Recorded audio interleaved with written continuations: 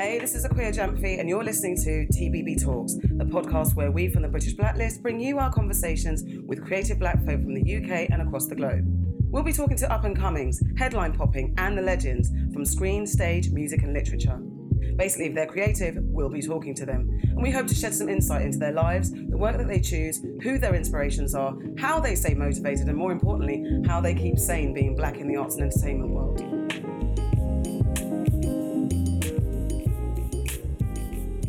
So first off, thank you for talking to the British Blacklist. Thank you for having me, man.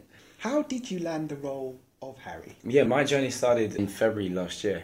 I got cast in June. There's a lot of auditions, but the nature of the show is about the two characters, Harry and June, and the chemistry and the love between them. So it was just various chemistry reads and chemistry tapes and stuff and workshops with different Harrys, different Junes. And then, I was just grateful to receive the role when I did. I've only watched 2 episodes so far, and cool. The chemistry was on point. So the casting was on point. Thank you, whoever picked you, yeah, Daniel Edwards and Farron Blackburn, okay. man. We'll give them a shout out. Yeah. Now, when we're first introduced to Harry, Yeah. He seems to be the primary carer for his father. Yeah. And knowing that he plans to run away with the love of his life, which is June, was it hard to play that inner conflict, or do we kind of see that when it comes to June, nothing trumps his love for her? No, I think you do. And I think it's the moment in episode 1 where he says goodbye to his dad. It's hard for him. It's very hard. But I think the reasons for why he wants to run away is the responsibility of caring for his father. And Harry wants his mum to have a bigger role in his dad's life. And not just because he's in this catatonic state doesn't mean that they can't be a family. And for Harry, he knows that his mum's going to be there for why he wants to run, but also he goes because it's the love of his life, and also he wants to find out, he wants to be himself and be free of that responsibility too, you know. So I think there's many variables for why Harry does decide to run, and also when he does decide to run, that was always going to change the dynamic of their relationship. You know, running away with your girlfriend is always going to do that, but then he has to accept the fact that she's a shifter, which is the hardest thing, you know, to understand. Anything supernatural, the first thing you do is say no, you know, that doesn't exist, that can't be real. So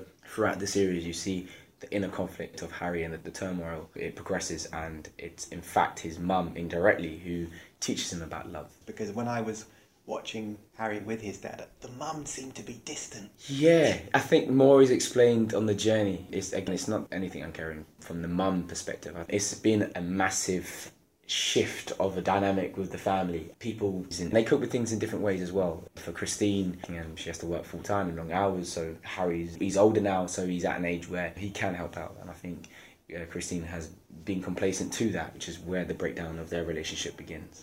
Now, from the get-go, there was quite a lot of running, fighting, car chases. Was the role more physically demanding than you expected? Yeah, it was actually. I think maybe when I picked up the scripts, I didn't think about what those running sequences would be like each day, but not as physically demanding as the actors who shifted. For Soraka and for the rest of the cast, for them, when they were doing the shifting, that's about finding the physicality to that, and it wasn't this green screen that comes in the middle of the shot and we play it off in visual effects. It's about how can we, as actors, connect with it, and it's almost like a state of where your body goes into. So if you think about, if I'm cold, I shiver, and it was about trying to work out, okay, if I'm shifting, what is that physical aspect? What does that look like? I think for them, they had to match each other's performances, match each other's details. Yeah, I probably got off on the lighter end in terms of the physicality, you know. But yeah, there was a lot of running from Harry and fight as well. But then from your perspective, you had to look at a fully grown bearded dude and pretend that's your girlfriend. Yeah. So how did you, in your mind, be like all lovey-dovey? It was difficult, but you know what? When we would go on the set, and first and foremost, our director, Farron Blackburn, he's an incredible director, and it was a very collaborative experience, but he would talk to us about what the stakes were emotionally, and everything that happened was about, okay, what are the characters experiencing? How can we still keep the essences of Harry and June, even though she has shifted? And that's credit to the director, credit to the actors who were portraying June, because for me as an actor, I find that the emotion is always in the eyes. Can we connect? And I feel like we did. Like Johannes, who was the 6 foot, 3 bearded guy portraying June, he did such a fantastic job. He was so delicate with the performance, and also me and Soraka would rehearse the scene first, And then those actors would observe the little details and they would take on them, then we would perform them on the day. It was also quite nice for me to play it as, I don't know what this is, you know, and that's the truthful thing. It's like, what the hell? How can I comprehend this? Harry seems like a guy that's too nice. Does his affable manner seem like a strength or a weakness to you? I think it's a mixture of both. You get to see the vulnerabilities. Conflict builds and builds and builds, you know, in the series, where does he have the capacity to still love and accept her for who she is? It's going to be a roller coaster. Harry learns about love through the series, you know, and he does make choices that he's making them out of love, but, you know, sometimes they tend to have large consequences that aren't all for the best of everyone else. Yeah. Producers had suddenly said, Sal, we want to give you a power. Yeah. What power would it be and why? Oh man, that's a hard question.